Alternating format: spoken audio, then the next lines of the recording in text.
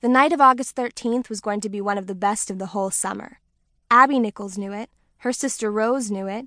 Every kid up and down their Sandy Lane knew it. It was just an ordinary weekday in tiny Lewisport, Maine, not a holiday. But by the time darkness fell and the fireflies were blinking, the field across from the Methodist church would be ablaze with lanterns. Nearly everyone in town would be turning out to eat candy apples, win Cupid dolls at the arcade, and gawk at the posters by the entrance to the sideshow. The signs announcing the traveling fair, one night only, had promised a two-headed snake, and Abby did not intend to miss out on that. Abby thought about the snake, which she felt sorry for but wanted to see anyway, and about the bearded lady and the fat lady and crab man, who supposedly had crab claws instead of hands.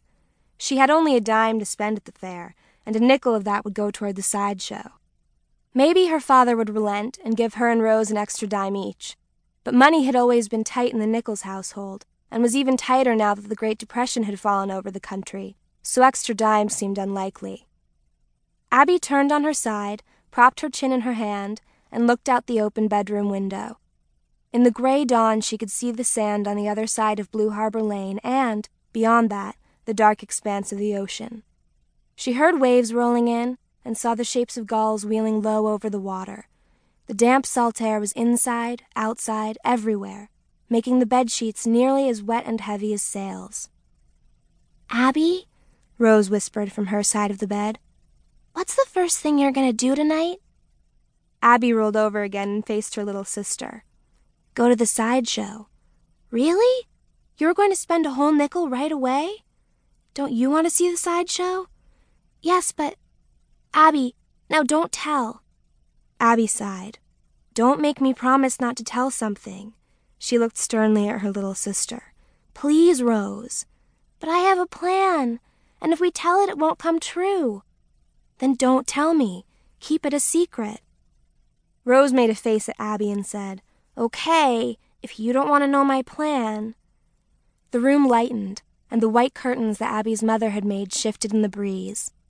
Abby sat up, swung her legs over the edge of the bed, and, resting her arms on the windowsill, peered down at the road below. "There's Orrin," she said. "Got his bucket?" asked Rose. "He's always got his bucket." Abby leaned out the window. "Orrin," she called softly. "Orrin!" Orrin Umhay, an old cap of his father's on his head and a hanky trailing out of one back pocket, grinned up at Abby from the quiet lane. Setting down his empty bucket, he asked, "Want to come with me?" "Blueberries or clams?" asked Abby. "Blueberries." Abby looked over her shoulder at Rose. "Want to go pick blueberries with Orrin?" Rose stretched her skinny 6-year-old legs. "Yes." "We'll be right down," Abby whispered as loudly as she dared, and she pulled her head back inside. Rose was already wriggling into her gingham dress, the blue one that Mama had made Abby 2 years earlier for her 6th birthday. "Dungarees," said Abby, and pulled the dress off Rose's head. "You'll get all scratched up if you wear a dress for blueberry picking. Hang that up. You can wear it later."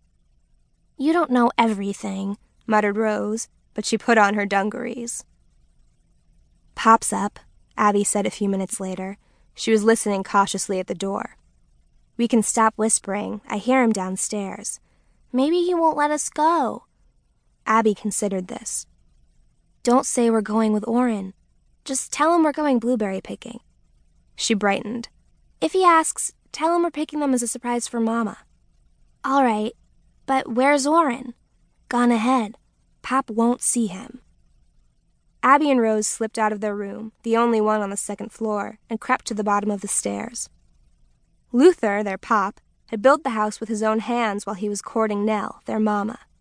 Pop was the best carpenter in Lewisport, maybe in Barnegat Point, too.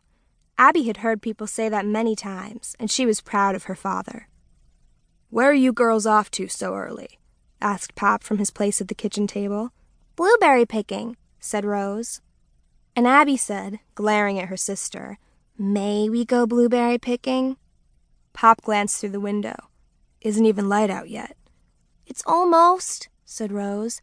"Please." "Let them go," spoke up Mama. She turned from the stove and set a plate of eggs in front of Pop. Pop was always up early. "Early bird catches the worm," he liked to say. "Times may be hard, but there's no excuse for a healthy man not to be holding down a job." And Mama was usually up early, too, to make sure Pop got a good breakfast in him before he went off to whatever carpentry job he had found. If Mama wasn't up early, it was because she was having one of her bad days, her mind stuck thinking of the 2 rose bushes and what they meant.